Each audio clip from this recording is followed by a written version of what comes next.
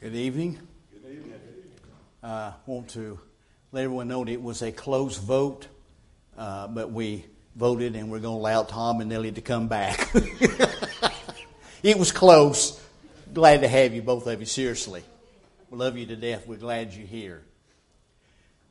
The song we just got through singing has been one of those old standard songs that's written back in the 70s, but yet it's always been a very powerful song in what it had to say, as it brought forth the message of how because He lives. The statement or the verse in the Bible that tends to go along with what is said in that is John 14, verse 19. Christ is in the upper room with His disciples, meeting with them for the last time, before we know what would inspire afterwards, and realizing He knew they were very scared and upset and worried about what was going on next or what was going to happen next. Even they knew something was up. And He kept reminding them as He began, let not their hearts be troubled. In other words, hang in there. You're going to get through all of this. It's going to be rough, but we'll make it. In verse 19 in chapter 14, He says, after a little while, the world will no longer see me, but you will see me. Because I live, you will live also. In other words, giving those men in that upper room that night some encouragement, consolation, and so forth, says, even if they take your life, you will live beyond this one. There is that place far beyond description that lies on the other side. So this evening, let's look for a moment at some things, but we want to concentrate basically on that chorus, which simply reminds us, because He lives, I can face tomorrow. Because He lives, all fear is gone. Because I know He holds the future. And life is worth the living just because He lives. When you think about that for a moment, because He lives, we would say, life is not futile. We're familiar with the fact that futile simply means you never will succeed, you're useless, vain, hopeless, however you want to describe it, no purpose, and you're completely ineffective. Society tends to look upon individuals who do not have multi-talents, who are not, as we would say, smarter than the average bear, so to speak, who are able to do great and mighty things to society. Unless you're in that category, all you'll ever end up being in life is a worker bee. That's all you're worth for. So you might as well get used to yourself living your life knowing that all you're going to be able to do is the menial task of life that no one else wants. That's society. And basically what they're saying to anyone, if you got one talent, maybe one or two, and that's about all you have, you're useless. We don't need you. You're in our way. Get out of the way. And it would be best in some cases if you just went ahead and died and got out and quit breathing our air. Society has no use for anyone unless basically multi-talented and multifaceted in what they're able to do in life. But here in this statement, and only in others, we find one thing that is very important. Because Jesus lives, our lives will never be wasteful or futile or useless. One of the things our Savior makes plain, as it were, through His teachings from the Sermon on the Mount all the way through up to the time of His crucifixion.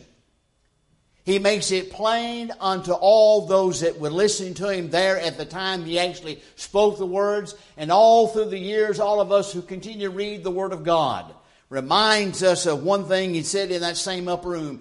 If anyone loves me,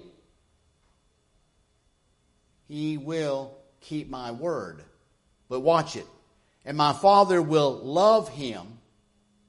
What else, Christ? And we will come to Him and make our abode in Him.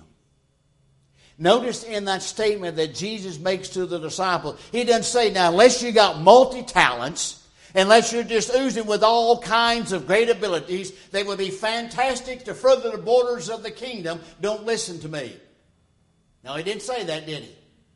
He said, if you got one talent or multiple, Christ saying unto you, I can use you. So it makes no difference if you're only able to write a card to someone who's sick or make a phone call. Christ says, I'll use you. Society says you're worthless. Christ says, you're my kingdom, you're great. Why? Was the one-talented man in that parable condemned for having one talent? No. He was condemned for what? Not using it. That was what he was condemned for. Not having the one talent, not using it. So Christ has reminded all of us, if anyone, that's anyone in the human race from the time he spoke the words till the end of time, anyone who loves me will keep my word. And the result of that is, my Father and I will dwell within him through the word. We'll make his life useful, powerful, and great and mighty for the cause of Jesus Christ. Because what we're learning is when Christ dwells within us through this mighty word, our lives will never be hopeless nor futile. Again, as Paul wrote to his brethren at Ephesus, he emphasized the fact, he said, so that Christ may dwell in your hearts through faith. Why? By doing so, you're rooted and grounded in love. Notice there, Paul reminds us again that love is the anchor. Love is that which holds us. Love is why the Father wants you to be a part of his kingdom. That's why he died for the whole human race, not for elected few. He died for everyone. And when he outstretched says, come unto me, there's no prince saying, unless you're multi-talented, don't waste my time. Anyone. So we have, because we live, we have peace that just surpasses all understanding. Paul, writing to his brother in Philippi, said, simply stated this fact in 4:7, the peace of God which surpasses all comprehension will guard your hearts and minds in Christ Jesus. Basically, Paul was saying, I'm talking about something that there's not enough words in the world to describe. I cannot fully give you what it means to have the peace that comes from God. It surpasses beyond all that I could ever describe. We talk about that, the love of God. There's not enough pens in the world to write everything down about the love of God. And Paul's saying the same thing about God's wonderful peace in our lives when he dwells within us. There is no comprehension. You cannot fully describe what is going on. It will guard our hearts and minds. But probably the greatest statement ever made on having peace within ourselves is a child of God came from Christ himself. Again, in that upper room. In that same 14th chapter, this time in verse 27, it says, peace I leave with you, my peace I give to you. Not as the world gives do I give to you. Do not let your hearts be troubled, nor let it be fearful. Christ just put it straight. You can't buy this. World's peace. What is the peace the world gives? Peace paper, two countries signed against each other, hoping they'll never declare war on one another. That's about as far as you can go. One of them usually end up breaking it. Or put something in peace between two people or two families. Whatever it may be, it's usually set up on the fact we promise we won't hurt one another. That's about as far as it goes, and you can't. It's hard to enforce because somebody will break it. Christ says, I'm leaving you a peace that is beyond description. And he said, do not let your hearts be troubled, and don't ever be afraid. Then the Apostle Paul reminded us, he did not give us a spirit of what? Fear. Did not give us a spirit of fear. Another thing is we look at our life as a child of God. It's not futile because God is watching us. There's never a moment of any day that God's is off somewhere away from us and he can't hear us when we cry out. He's always nearby. One of the most beautiful psalms ever written is Psalms 139. It is beautifully written. In the midst of that psalm, as he declares on the fact that I am fearfully and wonderfully made, the writer then turns and says, there's something else I want to talk about that I'm ever thankful for. And that is simply this. And he put it very plainly. If I ascend to heaven, if I make my bed in Sheol, if I take the wings of the dawn, or dwell in the depths of the sea. What did he say? Thou art there. And the writer did not say that because he was afraid that God's going to catch him doing something. That wasn't his point, even though we've seen people use it that way. He's simply stating a fact of endearment. Wherever I am in life, no matter what station I'm in life, no matter whether it's a good time or bad, up or down, joy or sorrow, whatever it may be, thou art there. My Savior cares. Our lives are not wasted. Our lives are not futile because our God cares enough about us that no matter where we are in life, He is there. And the comforting thought to a child of God is this. When I cry out to my Heavenly Father and pray to Him through my Lord and Savior, we know the answers because Christ says, hey, I walked with Him. I know. Help Him. I walked with Him.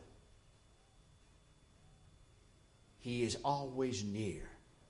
Peter must have, thinking of this psalm when he wrote in 1 Peter 3 and 12, for the eyes of the Lord are toward the righteous, and His ears attend to their prayer. What did you just say, Peter? He hears us. No matter if we're crying out in agony and despair for Him to help us, or we can barely whisper. He hears us. He hears us. So God is always watching over us. He cares for us. He loves us. He keeps us in His arm and His protective care. And remind you something. There's only one way for you to be removed from that protective care. You walk away. The only way to lose that protective care is simply to walk away. Because He protects us. Our lives are not futile, but He watches over us. Basically, what we're trying to tell ourselves and remind ourselves of this, that we have a purpose for living. But not only do we have a purpose for living, we have a power to live by. Paul, you cannot say it any better. What is it? I can do all things through Christ who strengthens me. Now, Paul's not telling us we do everything wrong. No. He's talking about everything we do as a child of God. In His cause, in His service, whatever it may be, one talent or multi, don't make any difference. We can do whatever we need to do for the cause of Jesus Christ because it is through Him who strengthens us. How do we strengthen? You got it right here. This mighty Word has the power and the ability to strengthen us each day we live on the face of the earth. And we can face everything hurled against us. Our lives are never futile. But when we become a child of God and live as one, we live a life of strength and vitality. Because He lives, our lives are not futile. Because He lives, death's not final. We live, do we not, in a world that has a lot of mysteries and unknowns? There are some which we are still wondering how they happened, what caused it, or whatever. We may never know the answer. And we live in that world, and different people through the years have tried to solve certain mysteries they have just found in our old world, and even to this day they haven't found anything to give any conclusion of why or where or whatever. Some mysteries are still a mystery, but mankind has slowly made little inroads in. He's begun to uncover a little bit to get himself an idea of what may have caused this. or what may have been part of the reason. He's uncovered a little, and he feels fairly successful. He may have not solved the mystery, but yet he's been able to uncover a little something of it, so it's not quite as mysterious as it once had been. And he feels proud of himself. But death is still the greatest mystery of all to mankind. He hasn't been able to fully understand it. Look at all the resurrections found in the Word of God, both Old and New Testament. What is the one thing about all of them? It is the same. What is the one thing? They never told you what it was like on the other side. You know they were questioned. Don't kid yourself. We're humans are too curious, aren't we? We're like cats. We got to know. You know they questioned them. You can imagine any one of them. We're talking any of them, any resurrection. You know they were questioned multiple times. And I guarantee you every time the answer was, I don't know. Or don't remember. I can't remember. So with all of that, we still don't know. Even what we consider of to be the greatest resurrection is not really, but the one most people think of is whom? Lazarus. You know he was questioned. But yet, he never told us, did he? He never told us. We know why.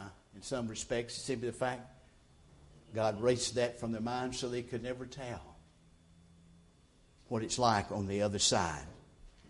Death remains that great mystery to mankind as a whole. To doctors, they pronounce you dead when either your brain quits functioning or the heart quits beating. That's about as far as they can go with it.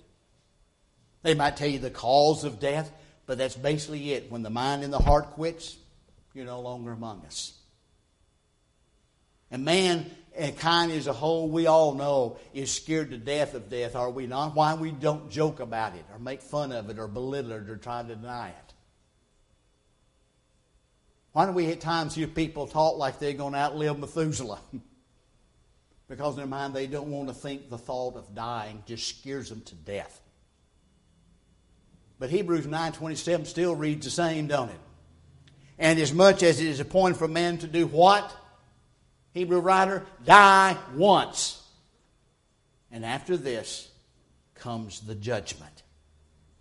So what is he saying? Death is the reality that everyone must experience. We can't get away from it. There's no pill to take to keep from dying. We all are going to die. We know what physical death is. We understand it very plainly. We know it to mean the separation of the soul and body. In James 2:26, he said, just as a body without the spirit is dead, so faith without works is dead. We understand that. We can't comprehend it. It's hard to comprehend. That's what's going on, but we know it to be the fact and the truth. Solomon the wise man reminds us, the dust will return to the earth as it was, and the spirit returned to God who gave it. Notice what the wise men of old said. The body, how was it created? What we've learned from Genesis 1, from what? The dust of the ground. And where was it going? Back to the dust in the ground. But the spirit will go back to whom? God who gave it. God who gave it. If you don't believe that, let's emphasize that with 4 words found in Ezekiel 18 and verse 4. A phrase in that verse says, God said it and Ezekiel wrote it. All souls are mine. Don't ever forget that. Who created them? Who takes them back? All souls are mine. It's not Ezekiel's words. He wrote them. But the words from the mouth of God himself. But yet a Christian knows death is not final. At the scene in John 11 of the resurrection of Lazarus, Christ, it's obvious that he planned and delayed the trip for a purpose of raising Lazarus from the dead. And when he arrived, he knew what was going on already. He talking to the sisters, he just simply reminded them, I am the resurrection and the life. He who believes in me will live even if he dies. He said this just before he raised Lazarus from the dead. He asked the sisters, did they believe? And they said, yes. You will live again. You'll live on the other side. In the eternal abode, either in the paradise or torment. But he was right. We will live on after this life is gone. Paul's attitude toward death, as he wrote to his brethren at Philippi, ought to be the attitude of every child of God. In chapter 1, verse 21, he said, for me to live is Christ, and to die is gain. But he didn't stop there. Kept going. But if I am to live on in the flesh, this will mean fruitful labor for me. And I do not know which to choose. For I'm hard pressed from both directions, having the desire to depart and be with Christ, for that is very much better. Notice Paul's dilemma. This was his personal dilemma. But it ought to be the attitude of every child of God. For me to live is Christ, but to die is what? Gain. Paul says, I'm in a problem. I got a problem here. If I stay on this earth, there's be more fruit. I'll be able to further the borders of the kingdom of Christ. Paul himself was the only one who ever said that every creature under heaven to his brethren in Colossae had heard of the name of Christ. Didn't mean they obeyed it. They knew who he was, though. Paul could at least say that. They knew who he was. Paul said, this is my job. This is what the Lord wants me to do. I'm going to carry it out. I'll do whatever he wants me to do to make sure the gospel is spread throughout the world. But I had rather be in heaven. It is far better than being here. Here's the attitude he had. That would be the attitude of every child of God.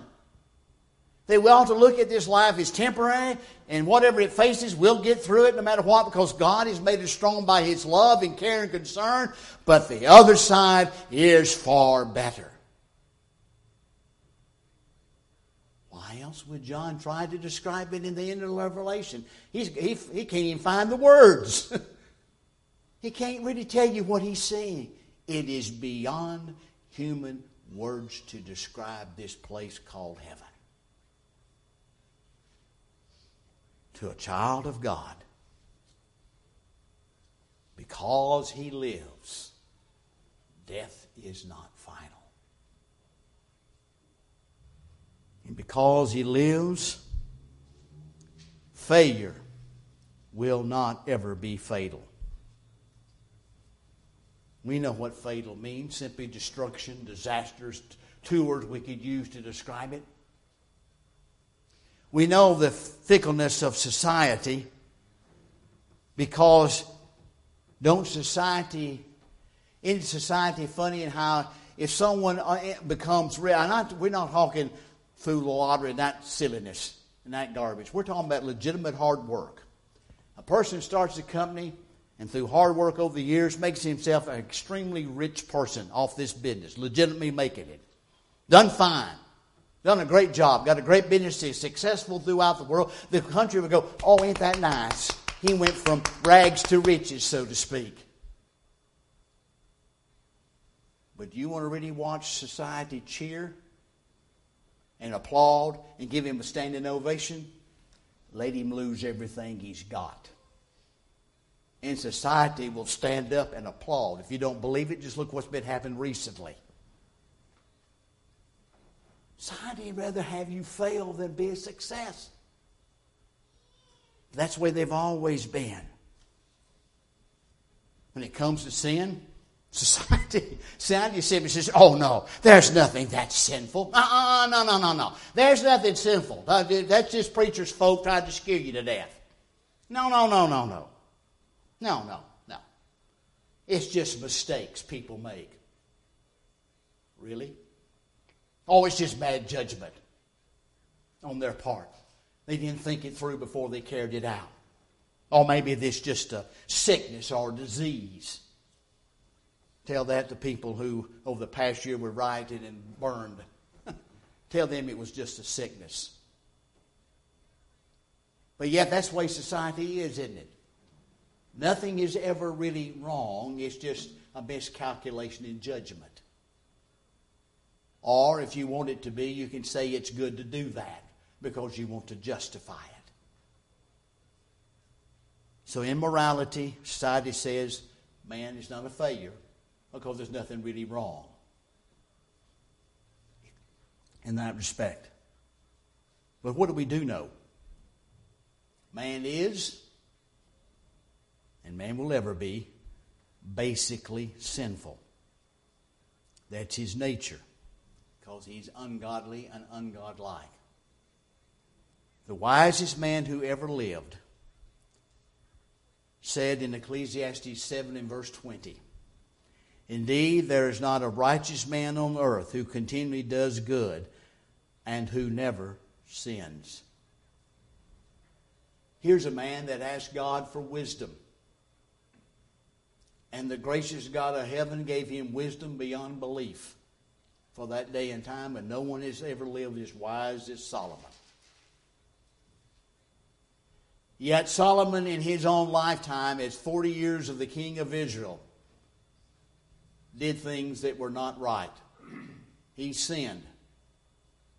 And what did he end up by saying as he finishes up that marvelous book of Ecclesiastes? It was all what? Vanity. What should you do, he says? Remember your Creator. When, Solomon? In the days of your youth. Why, Solomon? Because as you grow older, you will what? Not forget them. He knew. He had great knowledge that surpassed anyone of his day. Known also for his wealth. People came for miles to hear of his great wisdom. Yet he did sin, did he? Yes, he did. Yes, he did. In saying what? It was all vanity. In Romans chapter 3 and verse 10, it simply says by the Apostle Paul, "As written, there is none righteous, not even one." 13 verses later, he says, "All have sinned and fall short of the glory of God." In the 7th chapter and 14th verse of that same book, he says, "Man is of flesh sold into the bondage of sin." No one is immune. No one is immune. If that was the case, why did the Great Commission tell us to go into all the world and preach the gospel to every creature? Not a select few, not some chosen ones, but to the entire human race. Because that happens to every one of us. The good news is, as we know, that Christ suffered, paid the price. The penalty of death was upon us, but Christ paid the price, died in our place. That's, again, hard to comprehend. Do you realize the God who placed the sentence of death on us died for us? You can't really fully comprehend that, can we? That is love we cannot even write down. But Paul, writing to his brethren at Corinth, made it very abundantly clear what's involved. When he said in chapter 15, beginning, "Now make known to you, brethren, the gospel which I preached to you, which also you received, in which also you stand, by which also you are saved, if you hold fast the word which I preached to you, unless you believed in vain. For I delivered you as of first importance, which I also received, that Christ died for our sins according to the Scriptures, and that he was buried, and that he was raised on the third day according to the Scriptures." Paul, what did you just say?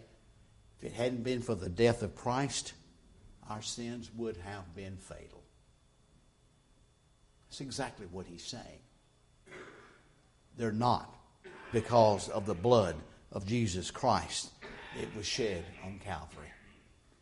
That blood that has power that's unmeasurable, has the ability to cleanse no matter what anyone has ever done in their lives. in sin, that blood will cleanse it. It has that kind of power.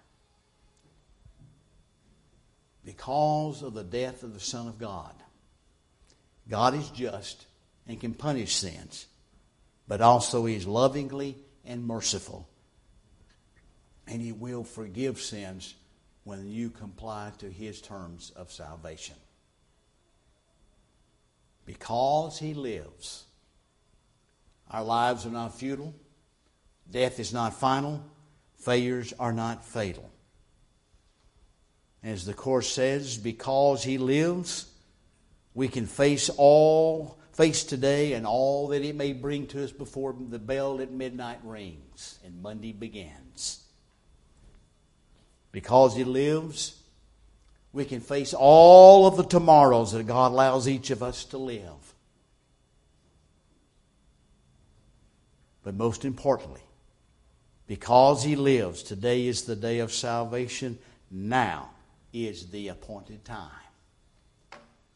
If you're not a child of God, everything is ready for you to become one of His precious children this very hour.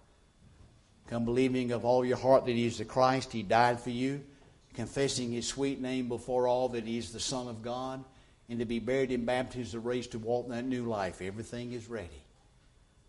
But this afternoon, if you're a child of God who's strayed from that truth, here's the opportunity to come home. Ask His forgiveness. He's promised you that He will forgive you. He's also promised you that He'll forevermore forget it as He wipes it clean with the blood of the Son of God. Think of this as while together we stand and while we sing.